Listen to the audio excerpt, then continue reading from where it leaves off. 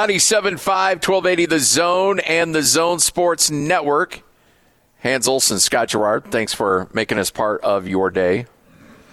We are out and about today, live here at Tim Daly Infinity. Come on by, hang out with us. Let's go. Let's have some fun. Excited for our next conversation.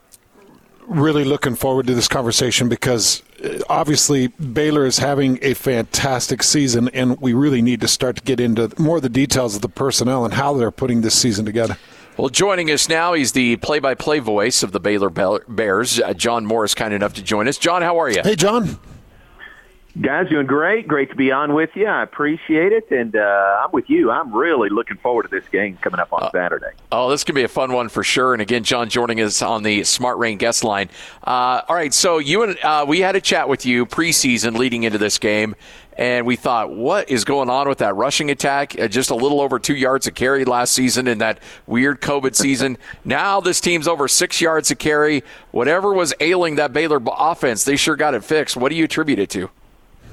Yeah, maybe I'm in a better mood now than when we talked before, right? Because it has been so much better, so much more productive. You know what? I'm going to give a lot of credit to Jeff Grimes and Eric Mateos. How about that? There you go. Blast from the past for you guys, but they are here. Obviously, we're at BYU, and obviously we are pleased to have him here. Coach Grimes is our offensive coordinator, and Coach Mateos is our offensive line coach, but it's this new offense, this wide zone offense that they brought in and that you guys know so well and installed here. And it has just been, it's been night and day, really, productivity-wise for Baylor's offense. You mentioned some of the rushing numbers. We've had, I think, 500 or 600-yard rushing days already this year by individuals. We're up near the top in the Big 12, first or second in rushing offense. So it really has been a dramatic transformation of our offense. And I think those two guys, and certainly the players, running their plays are to get the credit for it.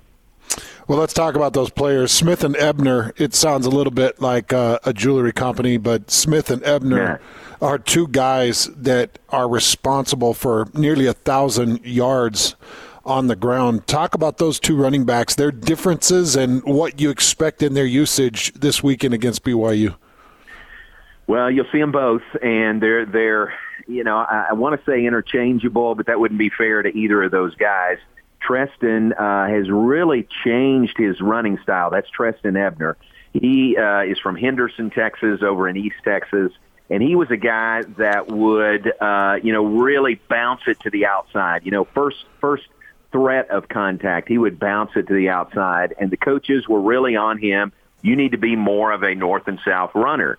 And he listened to him, and he has changed his running style. It's amazing how he has taken to the new style. So he is more of a north and south runner in this wide zone. I think it fits him really well. He can go outside if that's where the opening is.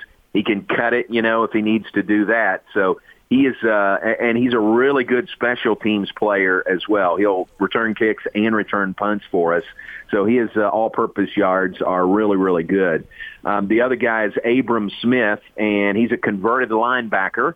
And, he kind of is a running back like a linebacker would run as a running back. He is just straight up the middle, a bull, a lot like Algiers of what I've seen so far. And he has been very, very productive also. Runs between the tackles and just bulls his way for positive yardage pretty much every time he touches the ball. Bohannon's yet to throw an interception. What do you attribute to his play, and how impressive have you been with him throughout the course of the season? Yeah, very. This is a guy that won a quarterback battle. 3 guys competed. Gary Bohannon was the clear number one, and he has really taken to that role very well. You guys will understand this. He hadn't thrown an interception yet this year, and we mentioned that once in pregame, and then we don't mention it at all during the game. And if it's still standing, we'll mention it in postgame again. But we don't want to be the ones to jinx him, or anybody accuse us of jinxing him throwing his first interception. But I would attribute it to, again, going back to Coach Grimes and putting him in positions to succeed, playing to his strengths. And he's got some strengths. He can throw the ball deep. He can throw the mid-range. He can run the option and run it really well also. So I think the coaches have just put him in positions where he can be successful, and the numbers, kind of bear that out through 6 games. Well, through 6 games, it's been impressive what this offensive line has done to protect Bohannon, not allowing more than a sack a game. They've been very impressive. I know Oklahoma State was able to get after him a little bit and get some pressure. They had 3 sacks, and there were a few pressures out there. What did Oklahoma State do to get back to Bohannon? Yeah, you know what they did? They really stacked the line, and we couldn't get them out of that. And that's what our running game was the worst that game, worse than any other game this year. They got pressure on Bohannon like he hadn't had all season, and like you said, the 3 sacks. So they just really stacked the box. And, what do you do against that? Well, you throw to make them back off a little bit, but we couldn't complete any passes, couldn't complete even short-range passes to get them out of that. So they just stayed up there all night. And it was a pretty putrid offensive performance, especially in the first half. The final was 24-14, but just not the offensive numbers that Baylor has shown in every other game. So that was the one loss, and then our guys bounced back really nicely, and Bohannon threw the ball more this past week in the win over West Virginia, and that kept them from stacking the box, and it led to a really big win. So Oklahoma State, I think they learned from it, and it was a tough loss, but I think they're better having gone through that, knowing what they need to do when teams stack the box against Baylor. So this defense gave up 29 points a game last year, and with Dave Aranda and his history defensively, he's not going to put up with that.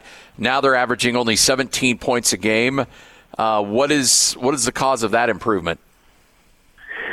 I think another year in Ron Roberts' system. He's the defensive coordinator, and they really didn't change much from year 1 to year 2. And we've got 10 starters back. I can appreciate the just continuity there with those guys back this year. And then the one newcomer is a transfer. He's from Salt Lake City originally, played at LSU, transferred to Baylor, Apu Ika, who's kind of a space heater in the middle of that defensive line. So just a lot of experience there. And, again, credit our defensive coaches for really scheming it well, and the numbers bear out how much better they are this year than last year. So Dave Aranda, with his play calling history, does he still? I mean, you have a DC, but does he give him autonomy to call a defensive play, or does that still fall on Dave Aranda? Yeah, no, that's a good question, but he doesn't. I mean, he lets Ron Roberts call the defense.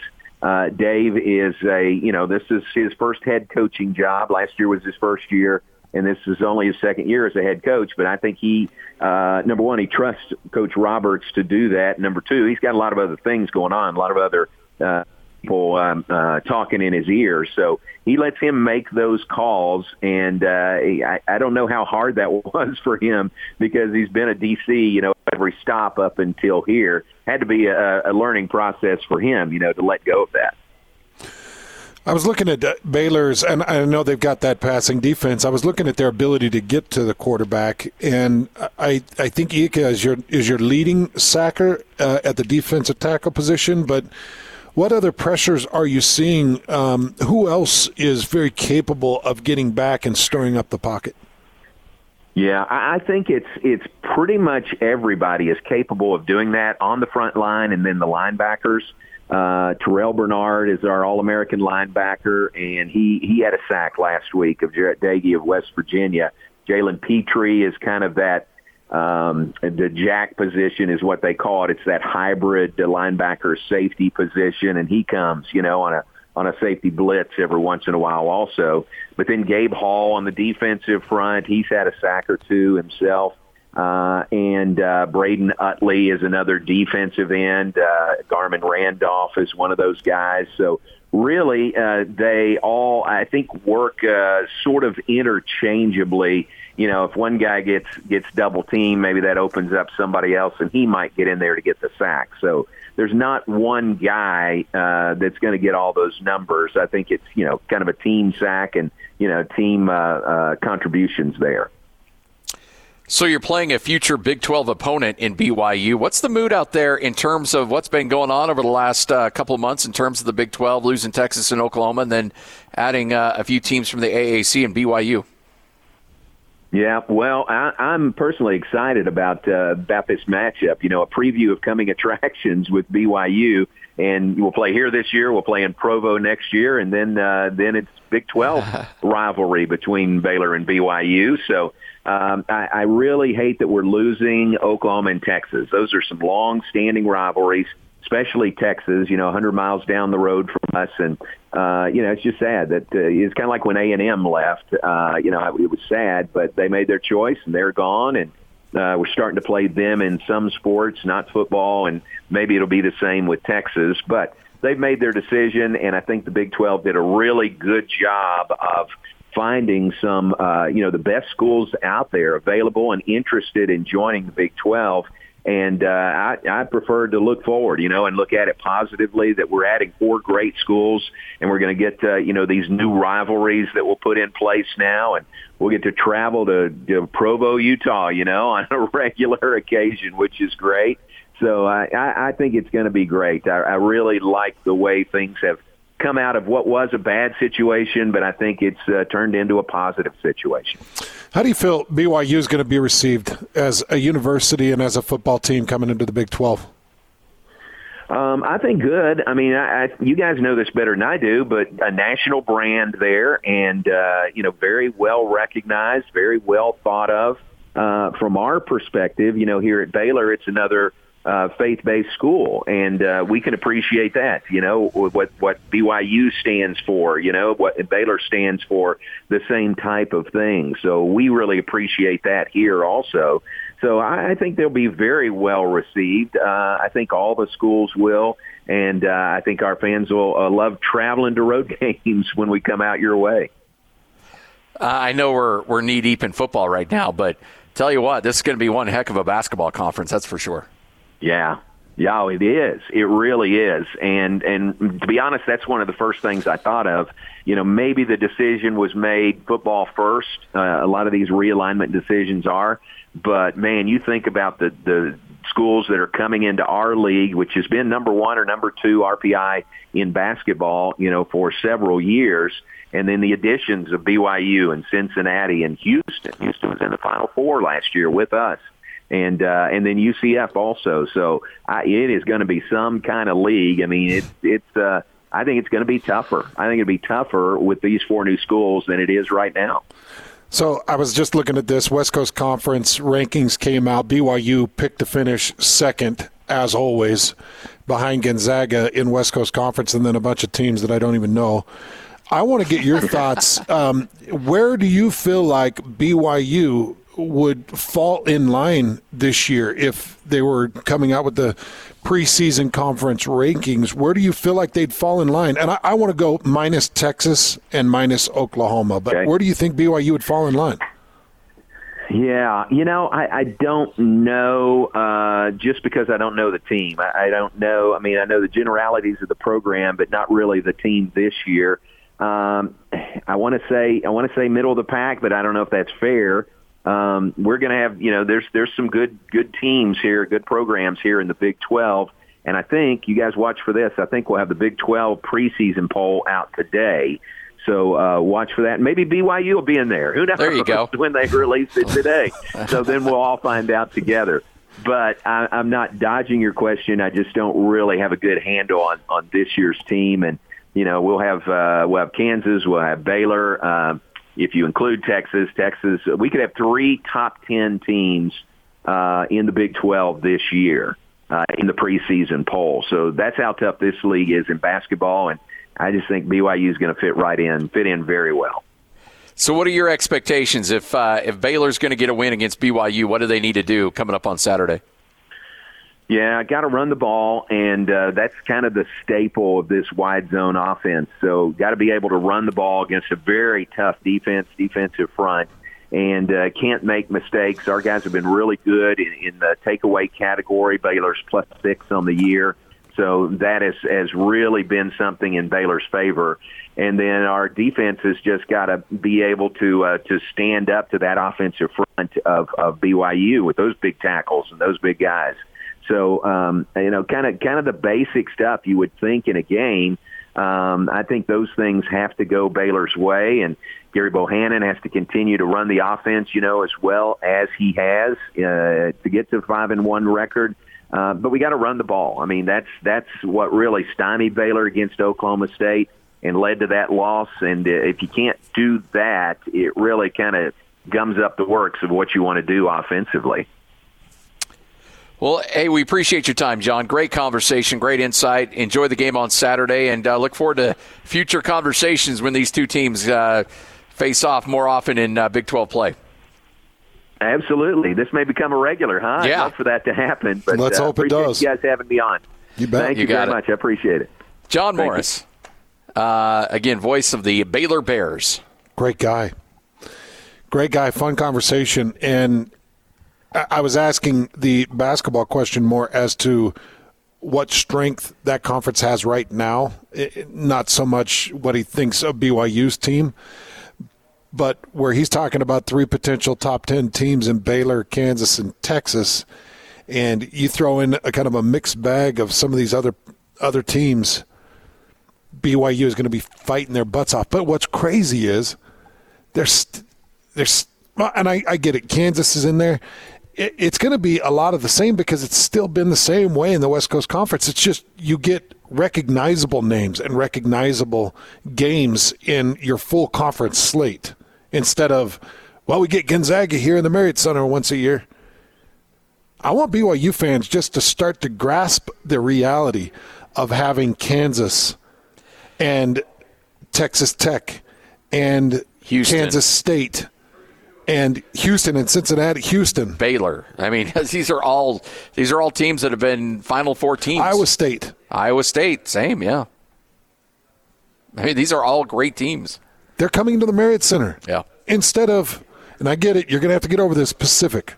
I get it. You're going to miss LMU. Hey, look, we all love Pepperdine, but we all love the Toros and San Francisco. You mean the Toreros, but okay. And by the way, BYU fans. What did you say? The Toros. That's Toreros. Nobody cares. By the way, BYU fans. El Toro Viejo. Have been. Great restaurant in Logan, by the way. Is it? Yeah. Extremely kind and generous to the West Coast Conference, as they should be, because the West Coast Conference did take on a group of sports when everybody was in a hurry to move out of the West Coast or the Mountain West Conference. They're like, what do we do? Well, we'll take you. All right, put them over there. And then we'll figure out something moving forward. It just took a lot longer than they probably thought to get this BYU basketball program that deserves prominence and recognition back to that. All right. So everything you said is absolutely true. And the fun part is you get to play Kansas and Texas Tech and Baylor and all these elite-level basketball teams. The downside is you have to play Texas Tech and Kansas and Baylor. Don't come at me with the be careful what you ask for. Yeah, you better giddy up. I mean, it was all fun and games. I remember the Kyle Whittingham press conference, their first year in the Pac-12, and I think their first Pac-12 game was at USC in the Coliseum. And it's like, yeah, this is awesome. I'm like, oh, that's a conference game. Yes, Oregon's coming to Rice-Eccles Stadium. Yes. Which is great, and that place is going to be rocking, and it's going to be fun. And if you're not careful, you're going to get an ass whooping. Yeah, but I will tell you the Pac-12 has not lived up to what we thought it was for the last 10 years. Yeah. Like it's actually been a conference that Utah has competed well in and hasn't had a perennial champion, which bugs me. I mean, I know Mark Pope is fired up. He's excited, but at night he's probably at 2 a.m. with his head on a pillow like, oh, boy. Oh, those 21 seasons are going to be a lot. Wait a minute. So we're not playing a home-and-home with San Francisco and Pepperdine anymore. Because what was Dave Rose most well known for? Well, he's had so many 21 seasons. He'd racked up so many. Yeah. Those are going to be much more difficult. Hey, a 17-win season in the Big 12 is going to be a heck of a year and may even get you in the NCAA tournament. Yeah. In terms of a 24-win. Yeah, a 24-win season in the West Coast Conference gets you an 11 seed at best. So there's a little bit more room for error in the Big 12, but I'm just looking at the so last year, Big 12, Iowa State was 2-22. Let me make sure I'm looking at this right. Iowa State was that bad last year? Yeah 2-22. Well, they've really fallen off. Kansas State was 9-20. TCU was 12-14. Oklahoma was 16-11. Texas Tech was 18-11. West Virginia 19-10. Texas 19-8. Oklahoma State 21-9. Kansas 21-9, and then you had Baylor that was Baylor. Yeah. All right, 11:25. Hans and Scotty, we're live here at Tim Daly Infinity. We'd love for you to come by and hang out with us. Beautiful rides, price to move, 0% up to 60 months on all these new Infinities. So let's go. Let's have some fun. Come by, hang out with us right here on the Zone Sports Network.